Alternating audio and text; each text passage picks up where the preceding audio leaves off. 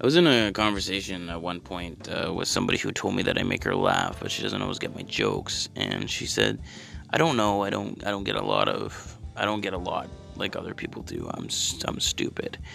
And now this bothered me because, for one, she shines bright in my eyes, and I think very highly of her. And she's far from stupid just because she doesn't get certain jokes. Um, and I think a good place to start would be to ask, what does stupid mean? And without consulting a dictionary and getting literal, I think it's safe to assume that even someone who is quote unquote stupid isn't stupid enough to not know what it means.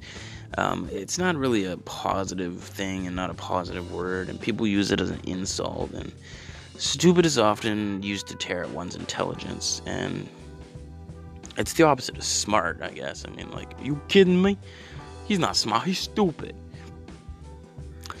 I honestly think it'd be quite stupid of me to say that anyone will not know what the word generally means or how it is used. So, my question is this, though. Is anyone truly stupid? And more so, what makes somebody stupid?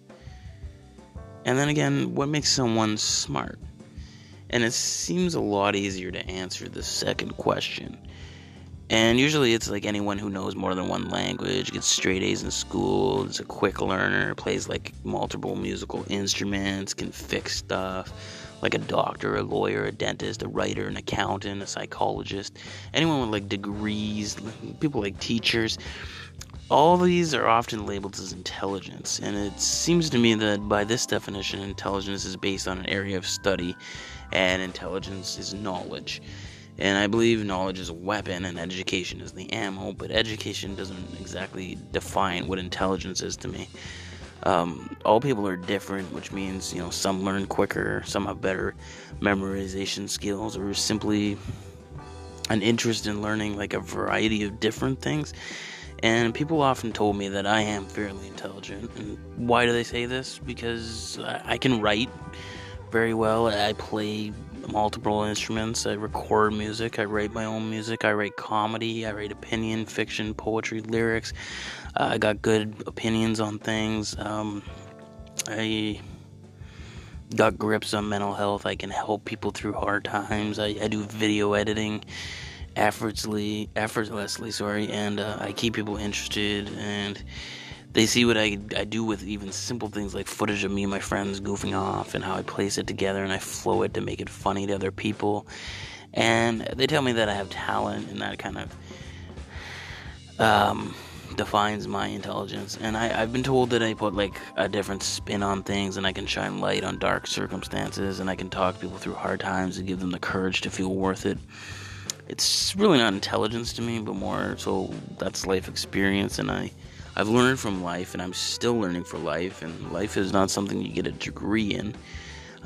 We all learn different things about like living and how to live and belief and pride and values and a whole lot more from life and the people that are in our life, and it teaches us different ways, and it all depends on what kind of a learner you are. And some people never learn from mistakes. I used to be one of these people. And some learn to stick to what they know. I used to be one of these people. And some people stay in situations in their life, even if it's hell for them. I've come across a lot of females in my life who've been in abusive relationships, physically and emotionally, and they stay or they go back. It's what they know, and they don't deserve it or feel they don't. But there's usually that fear there, and it's like maybe if I stay it'll get better, but it never does. Like 9 out of 10 times it never does. And it's a quote unquote stupid way to cope, but it doesn't make them stupid. If you actually think about it, the word stupid is all about thoughts and brains and actions and all that. And by staying in an abusive relationship is quote unquote stupid because they can walk away. They can get away from it no matter the fear. They can use police, they can use family and support and everything, and they can end it and be free to move on. But every girl that I've talked to about this gives me the same answer when I ask why. And they say, well, it's comfortable, it's what I know, it's what I've always known. Because physical pain and keep doing it is not a sign of stupidity. Like, it is on paper, but why do it? Like, at all, right? End it. And it actually shows the power of the brain. Like if someone punches you in the face and throws more punches, what happens? Like on instinct, you put your hands up, you block the punches because your brain says pain doesn't feel good, and then you start throwing back to defend yourself. You fight to defend yourself and to end the fight as soon as possible to prevent further pain or injury.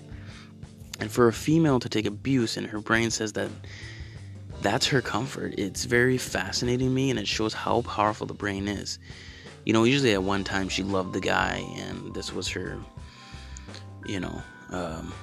adrenaline to counter the pain and take it rather than fighting back. They think of the good times and kind of like what's underneath sometimes even. And it's not just like a physical aspect either. It's the same with emotional abuse, and they